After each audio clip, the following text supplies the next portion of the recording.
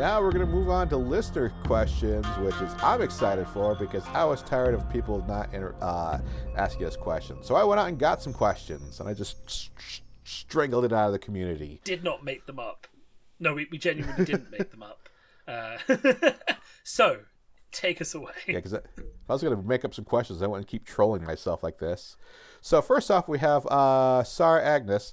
Why is Hida Quesada the worst, and why did he have to come back?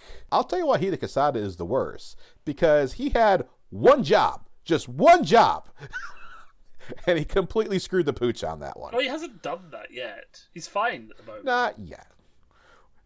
Sarah's clearly talking about old Lord Hida Quesada. You know, as we all know, the Crab are their duty is to defend the wall from the Shadowlands so they can protect the Empire. So Hida Quesada is like, you know what I should do? I'm going to join forces with the Shadowlands and lead an army of demons on the Empire to protect it. Yeah, but I don't think he's going to do that this time around. I think we all know why Quesada's the worst.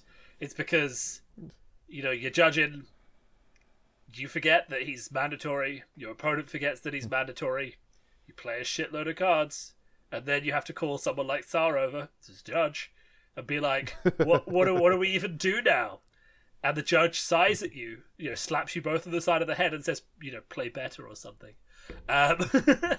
Mandatory effects are painful. Remember your cards, I think, is the lesson I take from that. As to why did he have to come back? Because L5R players, they like cards that are powerful, and people like he was always powerful. The Crab love Quesada. He's a 7/2. Come on, he's a mountain.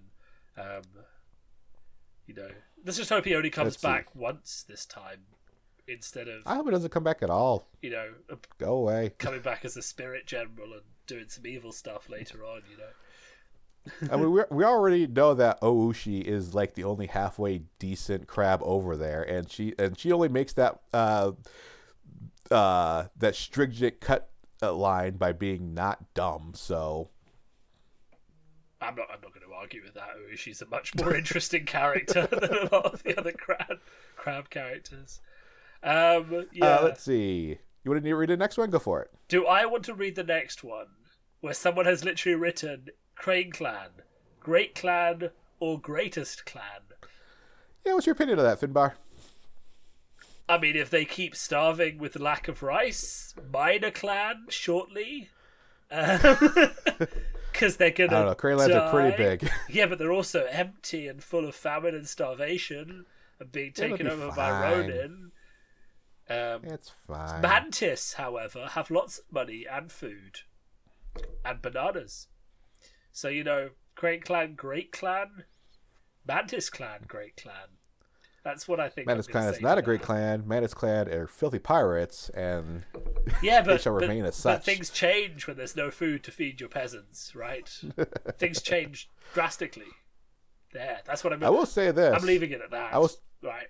I will say Crane Clan, Greatest Clan, not because of my horrible bias, but I've actually been kind of a complaint on it. I've noticed that Crane tends to be at, like, the center of everything that happens at Rokugan. I mean, it kind of fits their identity of, like, they're really close to the Emperor and really good at everything. They're close to everything. Yeah. But, like, you go, like, do a test. As you're reading fictions, see how far in a fiction you can go before you realize someone mentioned the Crane or wants to talk to the Crane or is competing against the Crane or has the Crane at the forefront of their minds. Because they show up all the time everywhere. They need to just chill out and be less hungry. Literally, I haven't seen a dragon in a story in 3 years.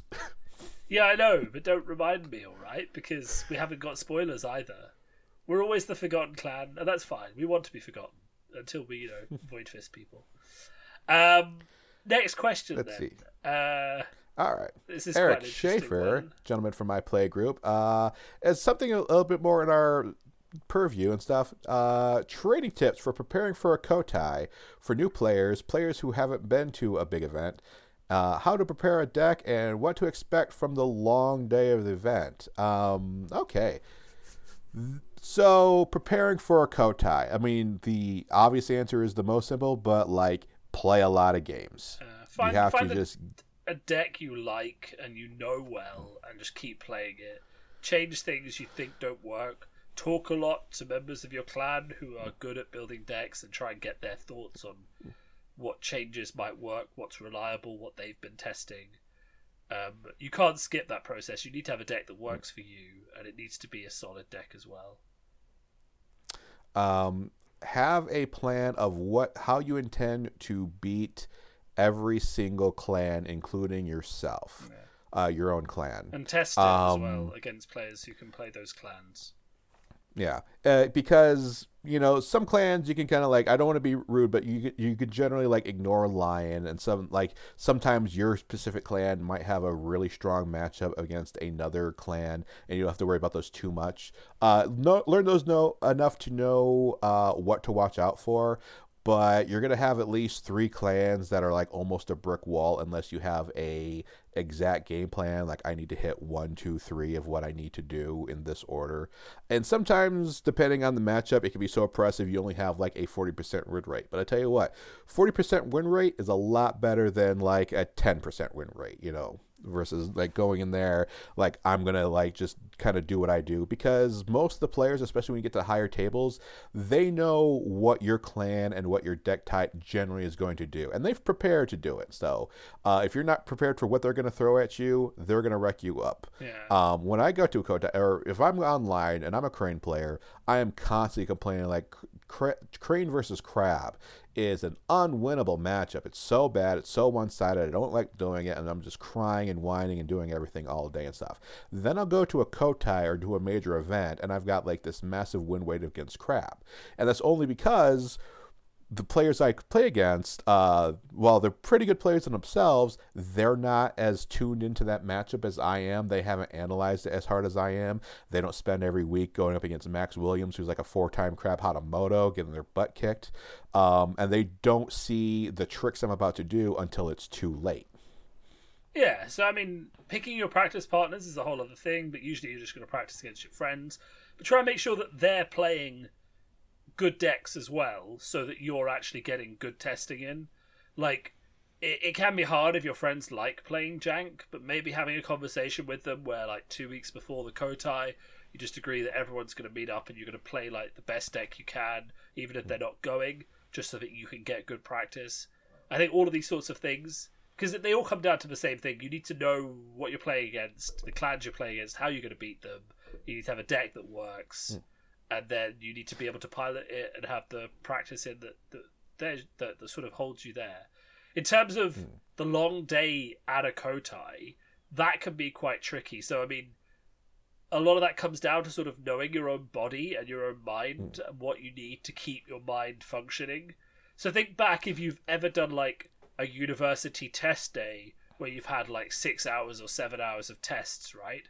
And you had a ritual in between each test, or whenever you had a break, you had snacks that helped keep your mind going and kept you from being hungry. You drank a lot of water, all these things you did just to keep your mind functioning for that second exam.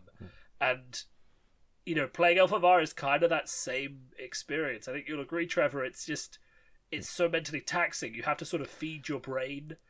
And like, remember, these Kotai are a 6 to 8 to 10 hour event. I think the Kiku Matsuri went 12 hours straight at the launch event.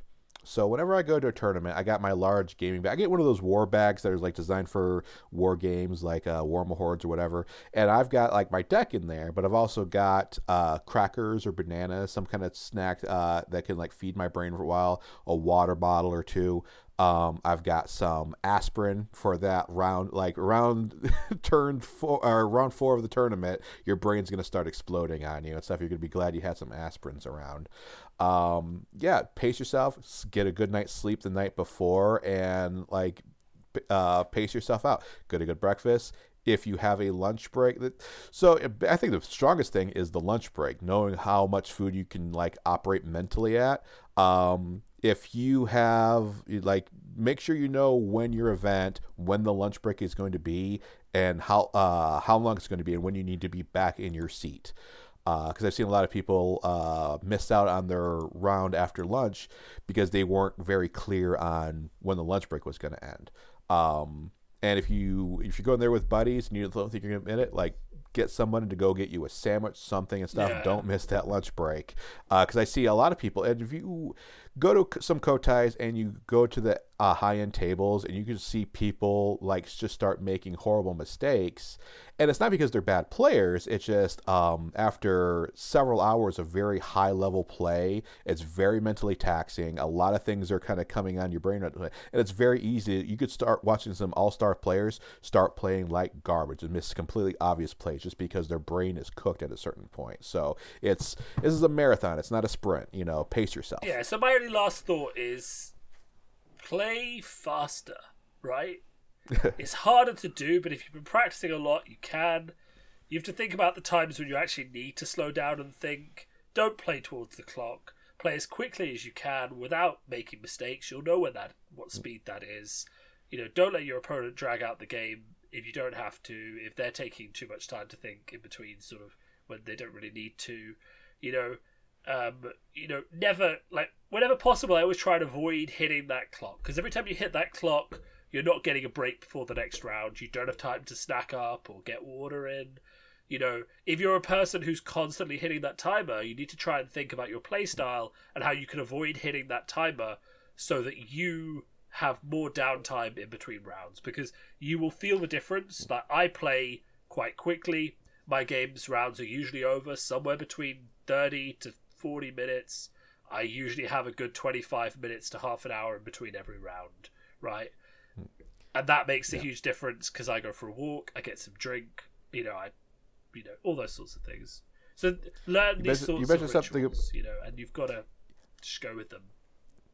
You mentioned about playing time, and real quick, I want to mention an anecdote of there's a really good player that I know. I'm not going to name his name to embarrass him, but he would normally do very well at one of these tournaments, and he had a very middling performance at this one particular tournament. And I asked him, like, what happened? And he said, several of my games were going kind of long. I looked at the clock, realized I only had like 5 or 10 minutes left in the final round. I was like, okay, this is probably going to end right now. So what I'm going to do is I'm going to bid 1 to try to go up on honor, and now I'm playing for points. And he did that 2 or 3 times. Every single time he did, he lost the game, because now he didn't have enough cards in his hand to defend his provinces. So he ended up getting blown out in the end by trying to play for points. Yeah, so. And you've got to think about that as well. Going to time should be your last resort, not your default option, I think, is the main thing. So lots of thoughts there. I mean, it's a complicated subject. A lot of it comes down to just knowing yourself, what your brain can take, and how to get it back up again. Don't rely on sugar. Eat good snacks, nuts, fruit bars, that sort of thing. Use that to drive you through. So the next question... Well, actually, I was thinking we're going to hold off the other questions for... Yeah. Because Daniel questions is a bit like what we already thought. We've already kind of gone over and stuff. We will get it back to it again. We could save some of these for next one, because we're going late on time. Yeah, they are a bit sort of random as well. and then it's just SAR trolling us again, but we can go into that like later and stuff. So yeah. All right.